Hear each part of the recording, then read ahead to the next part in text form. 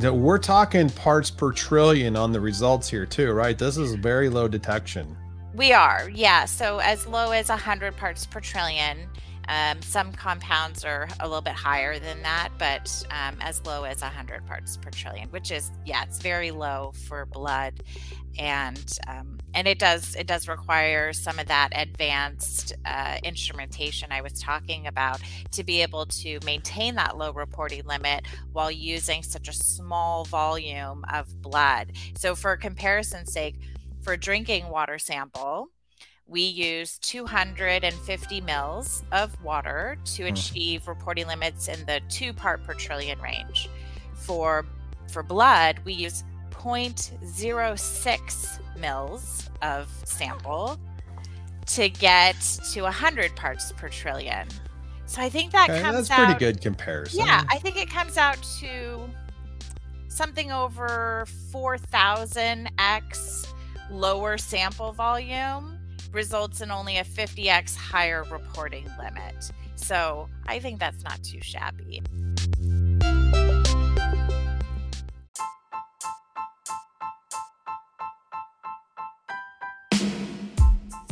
Welcome to the Environmental Transformation Podcast, where we talk with industry leaders, climate champions, and sustainability professionals who are making an impact in their businesses today. Each leader is solving complex challenges and providing solutions within their respective areas of expertise. And here's our host, Sean Grady.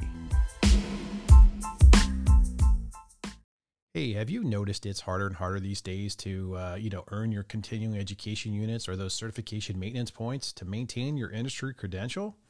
Also, are you tired of attending online conferences and not really getting what you expected out of it? Well, look no further. Go to www.environmentaltransformationpodcast.com and sign up to watch one of my episodes and earn one CEU for only $10 per episode. Have fun watching any of the episodes on my listening platform, take a 5-question quiz at the completion of the video, and receive a certificate of listening to earn one CEU for your time. More importantly, you get to choose which topic you want to listen to, and the best part, how can you beat $10 for a CEU? Also, you'll be able to stay up on industry trends, regulatory updates, and the hot topics of the day like ESG, PFAS, circular economy, climate change, and so much more. Where else can you earn one CEU while you're working out or taking your lunch break? I can't think of a better way to meet your CEU requirements, so what are you waiting for? Go to www.environmentaltransformationpodcast.com and start earning yours today.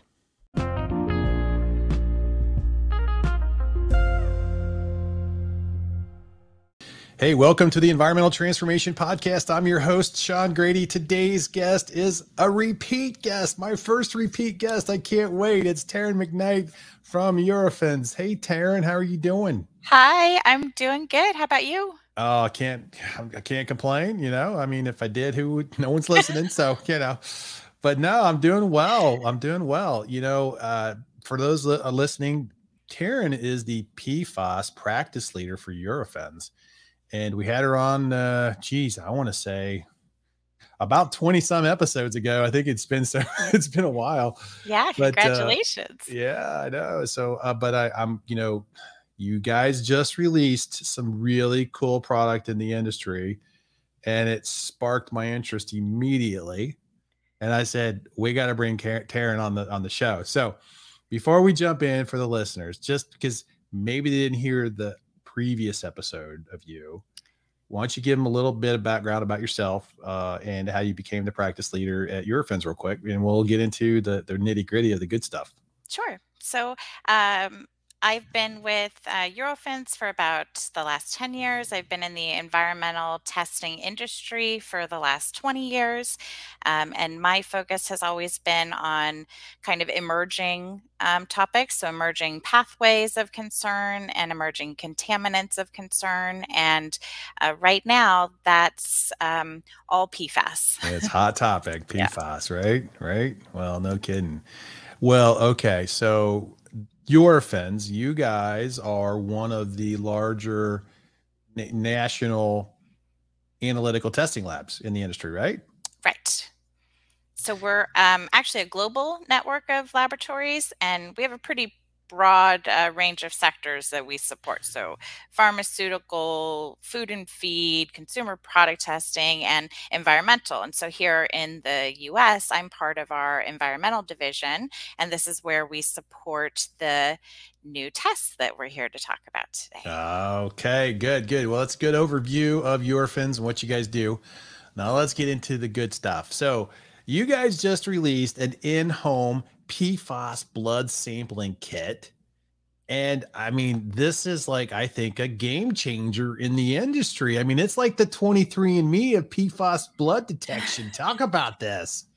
Yeah, so kind of how people are familiar probably with the 23andMe test. This is an at-home self-collection test. So you order a kit online, it gets shipped to your home or your office, and you collect the sample yourself, drop it in the mail, it goes back to the laboratory, and then you get your email, results through a web portal and find out what kind of exposure you may have had to PFAS chemicals. Oh, wow. I mean, how easy is that? I mean, it can't get any easier than that. I mean, here, just for the listeners, this is what the product looks like when it comes in the mail, right? And Taryn's got the same product here. She shipped me one, and it's just a nice little box, and it comes, all prepackaged with everything in it. And, this is a really cool feature because it's going to be a game changer for people who want to know what's going on in their blood. I mean, how long did it take for you guys to develop this new tool and this testing process? So PFAS analysis in the environment is something we've been doing for the last 20 years. But it was really just the last year and a half or so that we focused in on trying to develop a technique that would allow you to collect a blood sample yourself.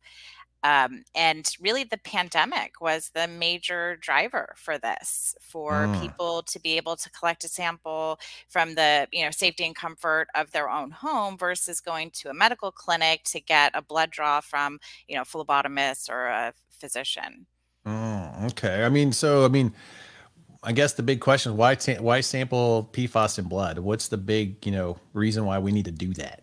Okay, so this test is for the purposes of measuring one's environmental exposure to these contaminants. And according to the CDC, biomonitoring measurements, which is what this is referred to as, are really the most health relevant assessments of exposure to environmental chemicals. Because it measures what actually gets into people's bodies, not just what's in the environment. And then it's collectively a measurement of everything from the environment. So the soil, the drinking water, indoor dust, the food you eat, it's measuring exposure from all of those potential sources and then what's making it into your body. And then, the CDC even notes that with few exceptions, that it's the concentration of chemicals in people's blood, in their bodies, that provides the best exposure information for evaluating the potential for those adverse health effects that we're concerned about. So, and we know that PFAS are bioaccumulating in a person's body, in their system.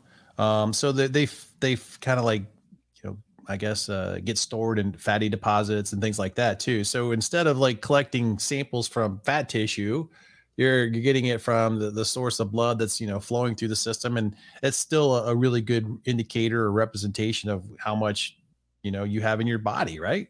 Right. So PFAS tend to bind to proteins, and they are typically found in the blood. And then, because of that, they're also then associated with some of the negative health outcomes associated with our kidneys and our liver and, those organs that are processing our blood. Well, is this type of testing currently being done elsewhere, or is this something that's like completely new? So the CDC has been monitoring for PFAS exposures of the U.S. population, and this is just a general population assessment that they do.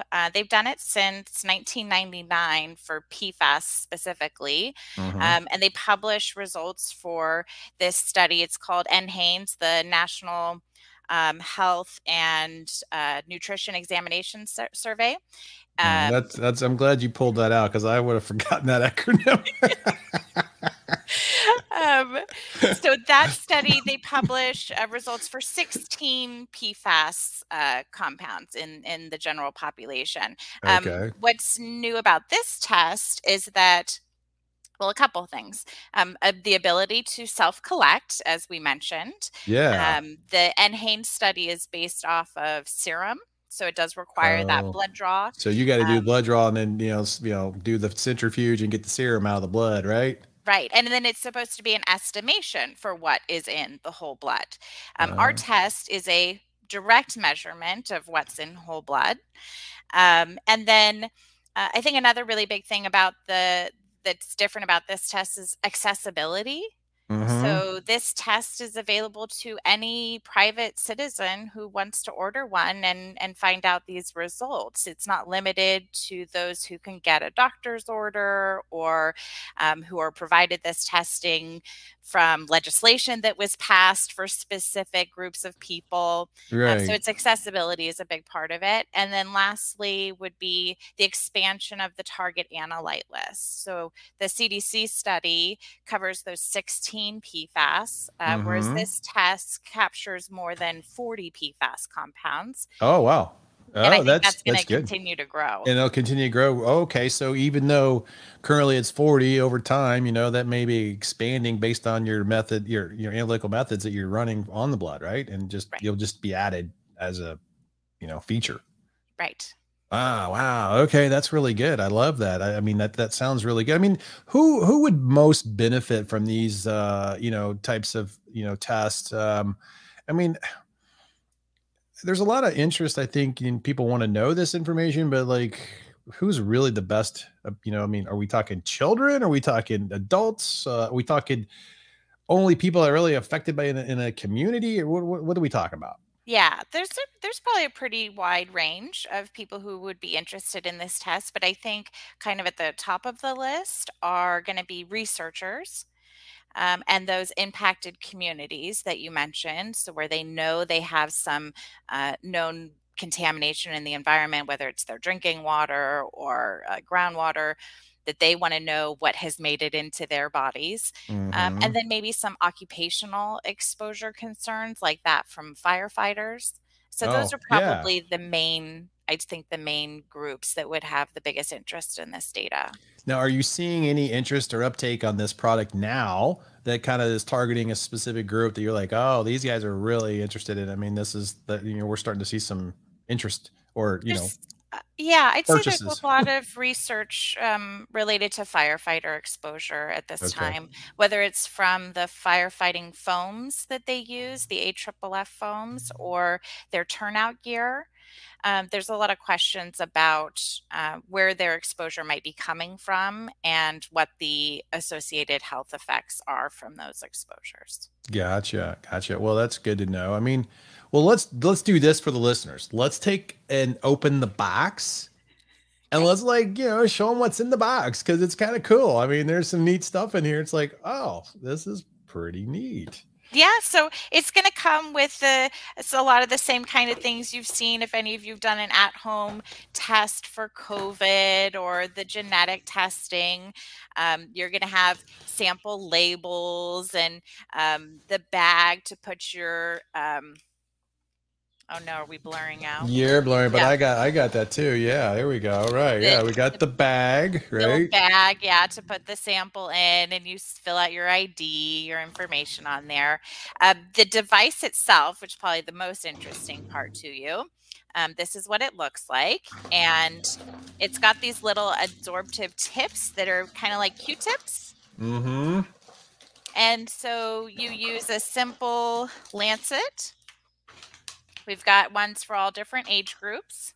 Okay. Yep. That's like, yeah, these little dudes here, right? Yep. Yep. So you Yep. just take the lancet, you prick the side of your finger with it, and then you hold the absorptive tip to your finger, and it'll pull up a precise amount of blood into that tip, and you have to fill up all 4 of them. And then Okay. that's it. You're done sampling. You just close it up and put it in your bag, and then it comes with the return shipping label. You just drop it off at a FedEx drop box or Yeah, mail, yep. and you're See, done. look here, guys. Look here. You've got the return label already there. You just like drop it in this little bag, send it. The other thing though, you didn't really mention those. I'm gonna look at this here. You've got some Q code scanning to register, right? I mean, that's pretty cool. It's kind of step by step. This is like even the monkey can figure this one out, right? Yeah, it has pretty thorough instructions. And, I will say you should take the time, carve out a good 10, 15 minutes to sit down and read the instructions and carefully collect your sample. We want to make sure that you don't cross contaminate the sample, that you fill the tips all the way. If they're underfilled, we may not be able to get a viable sample from it. So it's really important to fill them all the way. Yeah, I can imagine. You got to make sure you got a good finger prick so you get good blood flow coming out of there, right? Yep. And we have a video online that kind of walks you through the process in live motion. So you can follow that as well. Well, I mean, it doesn't get any easier than that. I mean, how many people are probably listening are diabetic and it's just like pricking your finger for checking your glucose, right? It's the same thing, right? I mean, this isn't much different.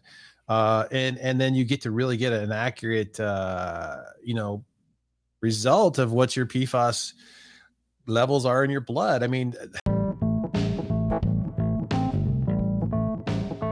this episode is sponsored by Regenesis. Have you noticed that the use of traditional methods to remediate PFAS contamination in groundwater are proving difficult for many who are struggling to manage long-term PFAS exposure? Pump and treat systems using activated carbon filters are expensive and difficult to treat wide areas of PFAS contamination. But now, there's a proven alternative to pump and treat systems that eliminates PFAS risk for decades. Regenesis has developed PlumeStop, an in-situ remediation technology that solves PFAS remediation challenges in groundwater.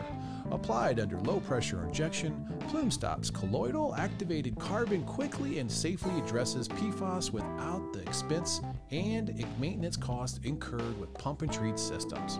To learn more about PlumeStop and the science behind Regenesis' proprietary organic polymer dispersion chemistry, go to www.pfastreatment.org. That's www.pfastreatment.org.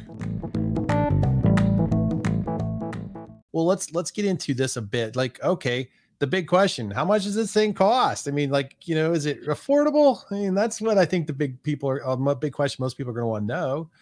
Yeah. So for us, it was really important to make this accessible because that was such a barrier for folks. And so the price point was really important that we could make it as accessible as possible. Whether people find it affordable or not, I don't know. I guess it depends on what their concern is, about their exposure. But the price is $3.99. Okay. And that includes the kit and the shipping and then the analysis, the results for, the 46 compounds at this point.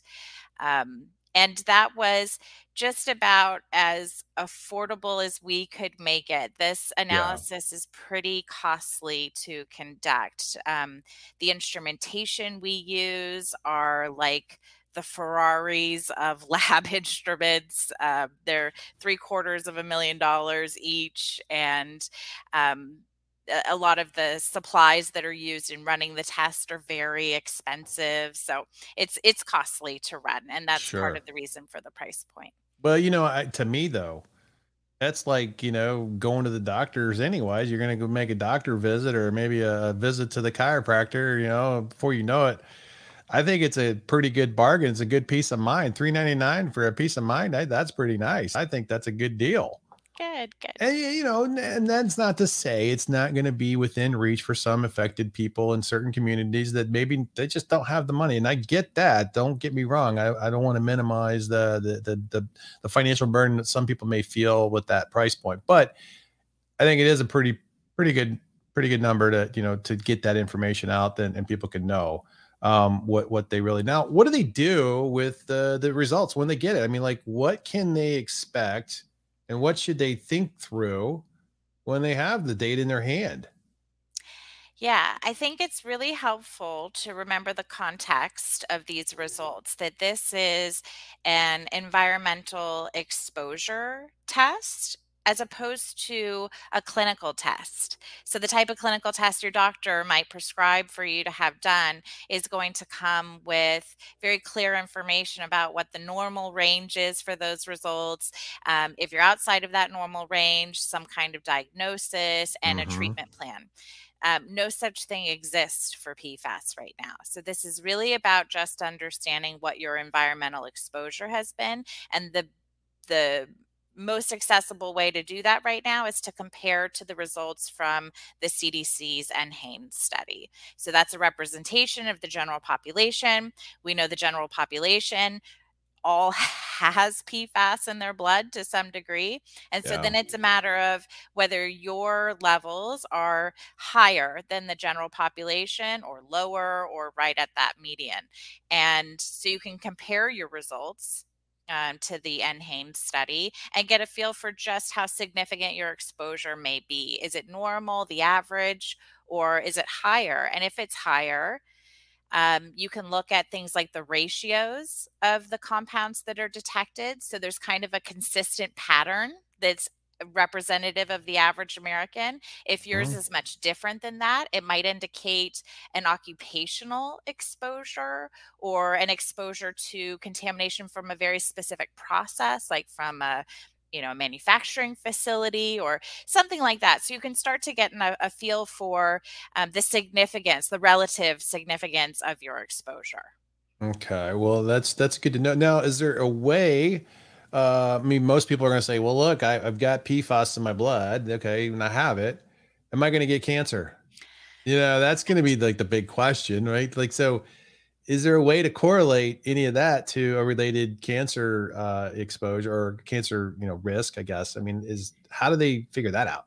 Yeah, well, let me just start by saying my understanding about making links to cancer is very difficult. It's very difficult to say that this particular exposure or chemical is directly going to result in this type of cancer. But there's these associations, right? So they've determined that certain PFAS are associated with certain types of cancers. And so what you could do is use this information potentially as a proactive health management tool.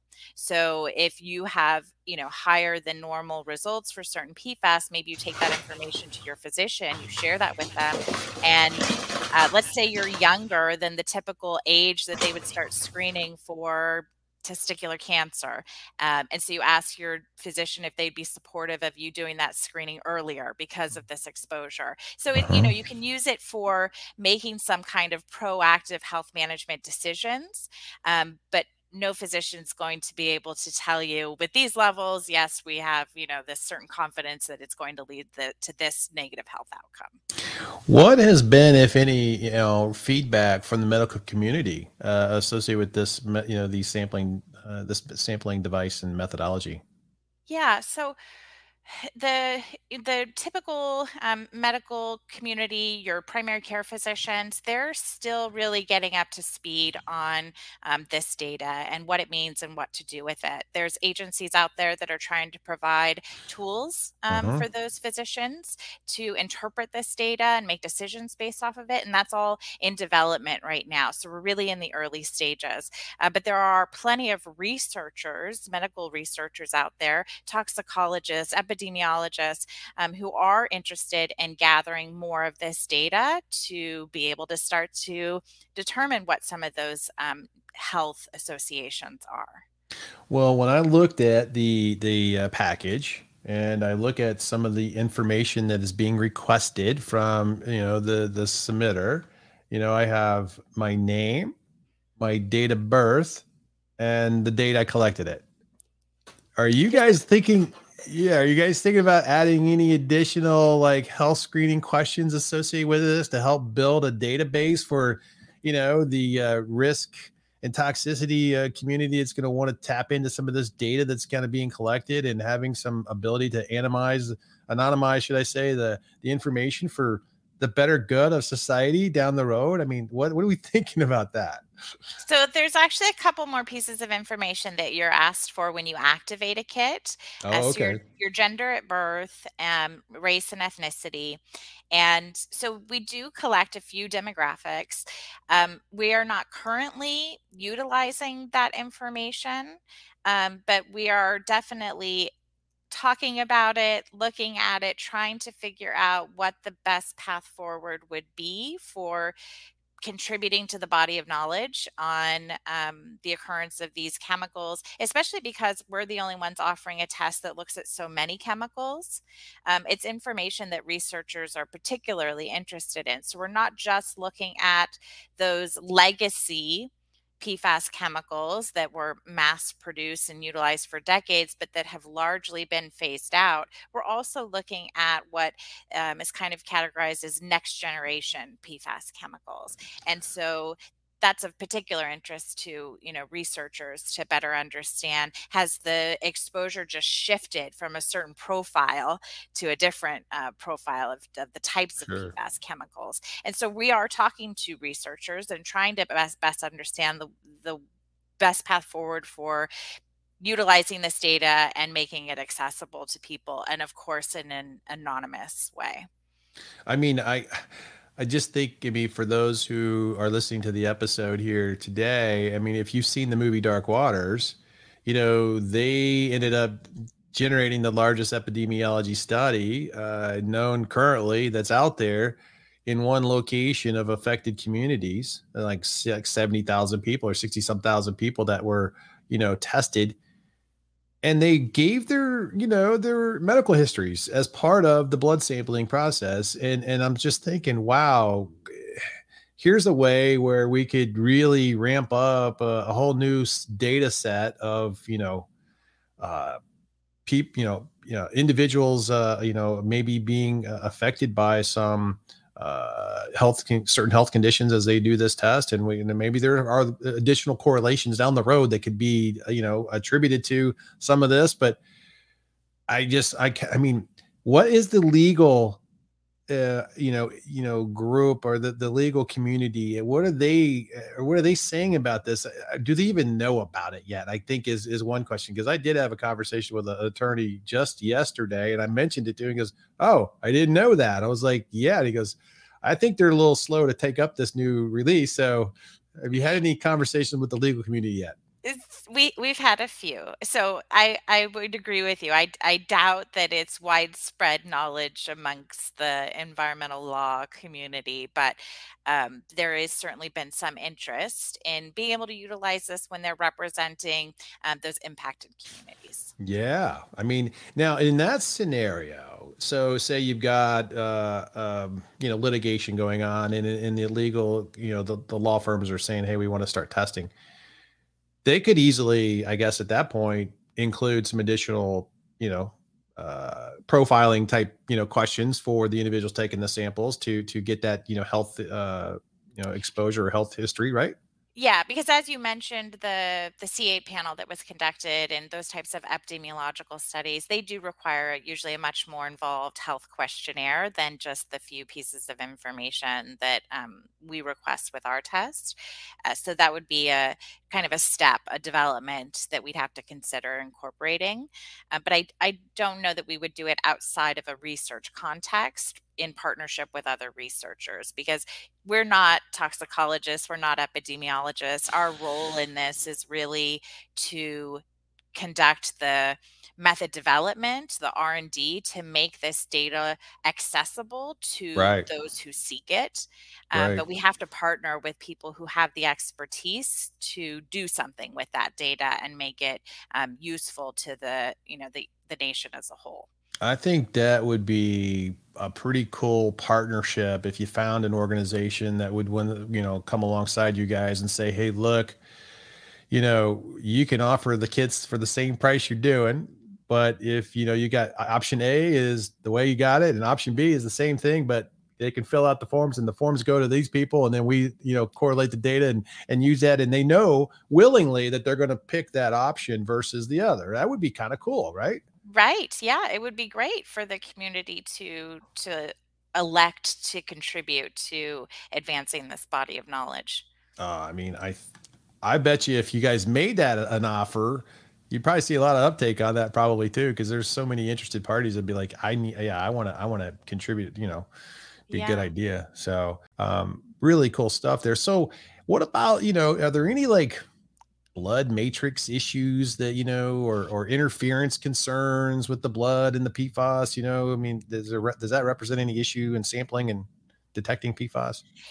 For us as environmental scientists, it's a little bit easier than accounting for the world of matrix interferences that we do in Mm-hmm. environmental matrices. It can vary widely. At least with blood, it tends to be a little more consistent. But Mm. there are interferences from the proteins, and we have to address those in our preparation methods, so as not to interfere with the identification of compounds, but also impacting the sensitivity of the test. So achieving reporting limits that are supportive of, let's say, comparing data to the NHANES study was very important to us. We want to make sure that they're environmentally relevant limits that we're achieving. So if you go to compare that data, you're comparing apples to apples. Well, okay. So if I take the test and I get the results, how like reliable or how what's the word I want to say? Yeah, definitive. Yeah, can I rely on these tests to say, no, this is an accurate representation and it can be relied upon for, some, good definitive reason of like, I've got it. I'm correlating it. It could be defended, right? In court if it needed to be. Yeah. So we have all of our own standard method criteria for precision and accuracy that has to be met for this test. But especially for the research community, a lot of their questions are around the accuracy of these results compared to serum, because this is a whole blood test. So how does that compare? And we Mm-hmm. conducted a study with a cohort out of Michigan where we compared the serum results to A whole actually blood. to two different kinds of whole blood. We Okay. added a unique element. It was whole blood collected by scientists, and then the whole blood collected by the individuals. We wanted to make sure that there wouldn't be a difference there in a Mm-hmm. layman doing it versus a scientific expert. So we conducted that study, and we're getting ready to publish those results. So there'll be that published data for folks to reference and have confidence in the accuracy of this, especially as compared to serum, which is what you'd be comparing your results to for the NHANES study. But I can tell you everything compares very nicely. Any issues with different types of blood? No, I mean, not like, that we're O and aware of. A and B. I mean, there's no issues there. I mean, okay, No. good. Yeah. I mean, No, I just, thought you were going to ask me about animals, though. We've recently oh, been asked if we could test animals as well, like livestock, I think, yeah. because of some of the concern around different farms. There was a recent report out of Michigan and the beef that was contaminated. And so we have been asked about doing PFAS in animal blood. We haven't done it yet, but we don't expect that we'd have any problems Wow. processing. Yeah. I mean, that's interesting. That's getting to be, this whole industry, in the analytical side, it's getting to be really nimble enough to meet the needs of the end user, so to speak, of, we need to know what are the risks we currently have if we do have this in our blood. And I'm glad to hear that there's this potential, medical, education of the doctors that it can help to start correlate these concentrations in blood to, related diseases. And, the epidemiology study that was done at Parkersburg definitely identified several cancers that were connected to the associated exposures. So we do know there's definitely links. It's just, how much, and I think everyone's going to want to know, well, if I have it, can I link it to something I'm currently having? I mean, I've got liver cancer or something, and I don't drink, Right. so it's like, okay, maybe this is Right. And it's so compound specific. That's been one of the biggest challenges for our industry to date is that these PFAS chemicals, it's the effects that they can have, it's so dependent on the specific PFAS chemical that you're talking about. And Right. when you're looking at a class of thousands of chemicals, we've just scratched the surface Mm-hmm. on understanding the potential for effects from those specific chemicals. Mm. What's Eurofins a position on at some point maybe making the data available to toxicologists and risk assessors or medical doctors, to help, with making determinations of this, blood. I mean, in an anonymized level. I mean, is there interest in Eurofins to be able to do that down the road, or would that be something you'd have to do with a partner, another partnering type of, partnership organization? It would definitely have to be some type of partnership, and we just haven't determined what the best platform is for that yet. But all part of those evaluations we're considering right now. I can imagine that you're going to start getting a lot of interest from the legal community because they're going to say, I want access to that so I can prove there's correlation. I can prove. I mean, I could just see it. They're going to start lining up. I mean, people are, or it's going to be the CDC, it's going to be EPA, it's going to be all these people that are going to want to start running risk assessment type, equations and Yeah, I think it's projects. more about the data analytics Yeah. that's valuable here. Mhm. Well, that's going to be interesting. Man, I tell you, we're talking parts per trillion on the results here too, right? This is very low detection. We are, yeah. So as low as 100 parts per trillion. Some compounds are a little bit higher than that, but as low as 100 parts per trillion, which is, yeah, it's very low for blood. And it does require some of that advanced instrumentation I was talking about to be able to maintain that low reporting limit while using such a small volume of blood. So for comparison's sake, for a drinking water sample, we use 250 mils of water to achieve reporting limits in the 2 part per trillion range.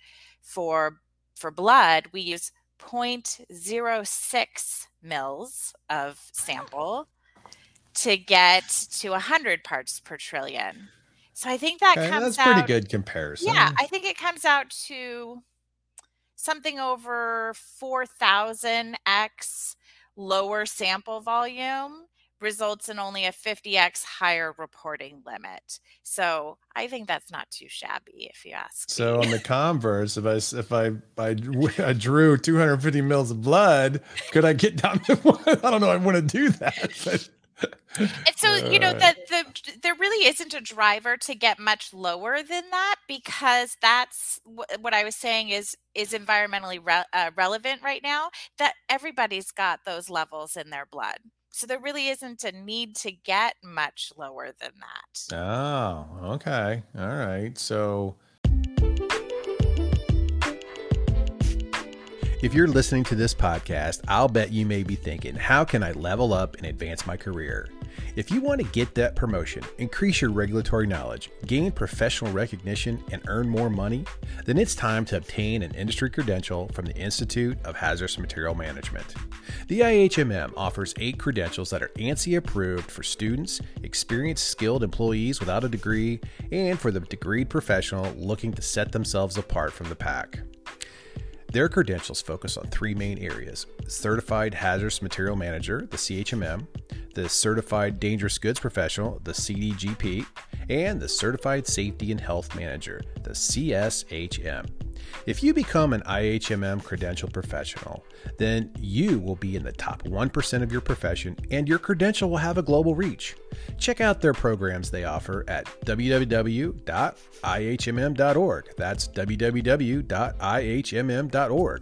What are you waiting for? Get started today. Wow. So if we're all walking around with some sort of 100 parts per trillion levels of PFAS in our blood, that's pretty scary. Of certain PFAS, yeah. That's kind of, it's like you don't know if it's going to have adverse health effects. It might, but you're not sure yet. But I'm wondering if that's going to leave a little bit of anxiety on people knowing that information. I know. I mean, right. That's how it is with any information, though, right? Right. Do you want to know, or is ignorant bliss? Yeah. I mean, that's interesting. So, I mean, how many people that you're working with, like, yep, I took the test. Yeah, lots of us did. We're scientists. We want to know. We'll be the guinea pigs. Let's try it out. Yeah. Oh man, that's so cool. I mean, I think this is going to be a game changer because I think I could see, in a remediation strategy, where you're a consultant working for somebody who's trying to delineate their source of contamination and exposure, and I could start to see that, back in the day, we had new pathways of exposure we had to evaluate, which is like the vapor intrusion pathway. We didn't even think about doing that until like the mid 2000s. So everything done before then was, historical. Hey, it's either groundwater or soil exposure, and that was it. Now I could see agencies starting to push. Well, we want blood samples too. From I could see a toxicological risk assessor approach, and then just getting authorizations and sign off from affected residents to take the test. I mean, I could see that starting to become an indicator of how exposed communities are. Yeah, I mean, I don't know that I see health departments advocating for that data yet, because they're still kind of in the dark about what to do with the data. Mm-hmm. But the indicator you mentioned, that's definitely something that law firms would be able to capitalize on. So, if they're representing an impacted community and that community's got thousands of members in it, you can Yeah. deploy these self-collection kits very easily to screen and identify which people are actually impacted, most impacted, and then conduct, further testing and assessments just on that specific group. Yeah. I could see that easily. I mean, I think that would be I get a feeling you guys are going to get bombarded here in the next, say, 6 to 8 months. Be like, oh my goodness, okay, this caught on. It's like wildfire, and we're going to be sampling a lot of PFAS blood. And you guys are just starting to promote it on social media, LinkedIn, and other places. But I mean, are you doing seminars for this for at conferences and things like that? Yeah, it is very new for us. So we kind of did a very soft launch at the end of last year, but really officially launched at the beginning of this year. And so it's Mm-hmm. just been out on the market for a couple months now. And we have a webinar that we conducted just last month to kind of go through a lot of the technical details around the test, and starting to get the word out there about it. And we certainly appreciate you inviting us to come on here and talk about it Hey, as well. like to be first at the punch here to get this out to the community, the listeners. I mean, this is really good stuff. I mean, I can't think of a more appropriate new technology that's out there to address a big concern and something that people are like want to know quickly how bad maybe I have it. And you made a comment earlier about being nimble, and that's really important to us as well. We love to get the word out there for people to also provide us with feedback. If something about our tests kind of misses the mark for them, let's say the 40, some compounds that we're reporting don't capture some ones that are particularly Right. of interest for a certain group or agency, let us know, and we'll look at adding those compounds if there's standards available for them, or maybe somebody does have a driver for a lower reporting limit that we're not aware of. So we welcome that feedback from the whole community as to any changes or improvements that would be helpful to you. So as easy as it is, I mean, you go in, you set up your accounts with little Q code process here, right? You get that part going, and then you set up you take the sample, you send it back in, and then you get your results via like an email notification, and that's how you open up your email and you can read the results. Yeah, so you get a link to access the secure data portal where you Okay. can view your results. You can view them on your phone or on the computer. Any information that comes along with the results that says, There is, yes. There's something we call the test guide, and okay. it provides useful references and information about where to go to compare your results to NHANES, what that comparison means to you, ways that you can kind of evaluate your own lifestyle, where your exposure might be coming from, and what you could do about it. So yeah, there's some helpful resources Well, that come that's along with really your good. I mean, is there any age correlation, from like, hey, I'm a male, in my 50s or something like that? I mean, do you have something that kind of gives that too? The NHANES data is categorized by Okay. gender and age, and also some about ethnicity. Gotcha. Well, that's really, I mean, I think this is really going to be an attractive, way for, and easy. I mean, you just do it at your home. I mean, Yeah, it's like it's like DoorDash, right? that's right. We never have to leave our homes for anything ever again. Oh my gosh, this is great. This is going to be awesome, man. I can't wait to see what this turns out to be as far as, the results of all this data that's going to come in, and how that's going to change the industry and change communities that are affected by PFAS exposure, because I'm sure that's going to be a big interest for some of the people. They're going to start to take these tests and they're going to start asking questions, and it's going to, get up to the EPA, and, drinking water contaminant levels for the UCMR stuff is going on right now. I know you guys are probably in the thick of getting ready to start Right. sampling a lot of that right now for public, water supply systems, but this is going to be another one. There's another area. I mean, this is so good. I can't wait. This is going to be good. Oh, this has been, and what else do you see coming down the pike, or what else do you see that's going to happen with any of this information? I mean, specific to the blood or just PFAS in general? Well, what do you think this is going to do to the industry with this, because no one else is doing it except you guys at the moment. You guys are like first to the game here. Yeah. Maybe other laboratories will think to start providing tests to the public.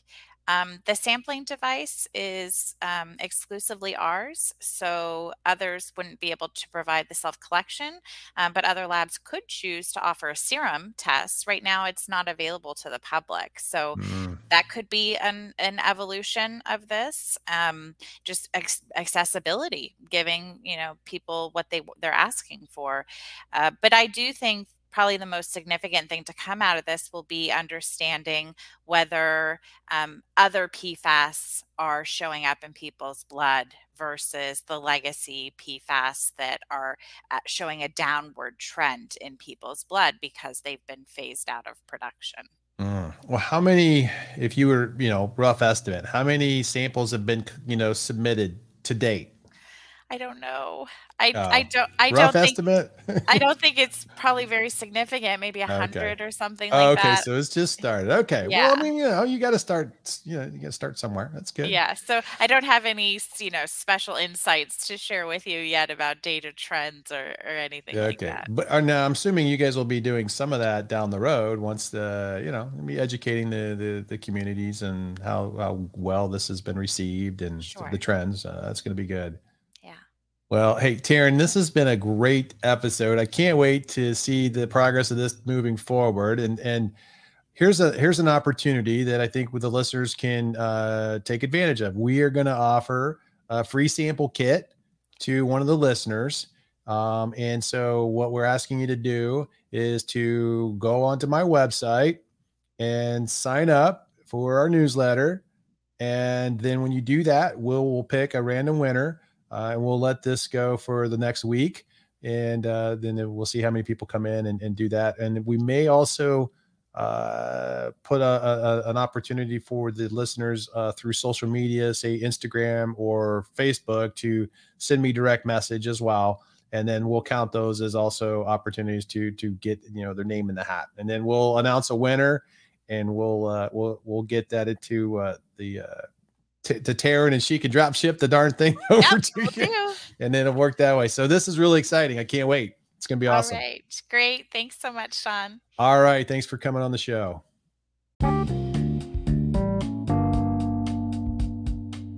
Did you know E-Tank is the only environmental rental equipment company in the industry that offers a 100% certified clean guarantee at no additional cost?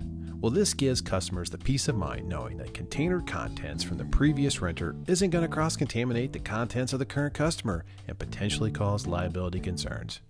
E-Tank also provides a one-of-a-kind complete maintenance program for all its rental items, including liquid-tight roll-off containers, fluid transfer pumps, and filtration system components. To learn more about the types of containers and pumps E-Tank supplies, check out their website at www.etank.net. So the next time you are faced with an environmentally challenging project, give E-Tank a call to help solve your problem. It's just that easy. I want to thank our guest, Taryn McKnight, for coming onto the show today. If you want to learn more about Eurofins PFAS exposure self-collection sampling kits, check out their website at www.eurofins.com. We'll also put a link to Taryn's contact information on my website. To listen to future environmental transformation podcasts, you can check us out on Apple Podcasts, Spotify, Google Podcasts, and other podcast networks, or from my website at www.seankgrady.com. And you can also follow me on Instagram or the Environmental Transformation Podcast Facebook page. If you enjoyed the podcast episode, don't forget to subscribe and tell your friends. We'd also love to hear feedback from the ET Nation, so please consider leaving a review on my website or on the Apple Podcast platform. Thanks for listening, and until next time, make a positive impact in someone's life today.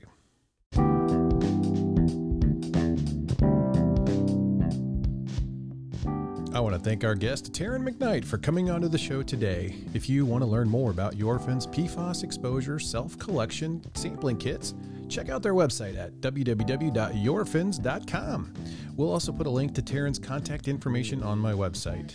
To listen to future environmental transformation podcasts, you can check us out on Apple Podcasts, Spotify, Google Podcasts, and other podcast networks, or from my website at www.seankgrady.com. And you can also follow me on Instagram or the Environmental Transformation Podcast Facebook page. If you enjoyed the podcast episode, don't forget to subscribe and tell your friends. We'd also love to hear feedback from the ET Nation, so please consider leaving a review on my website or on the Apple Podcast platform. Thanks for listening, and until next time, make a positive impact in someone's life today.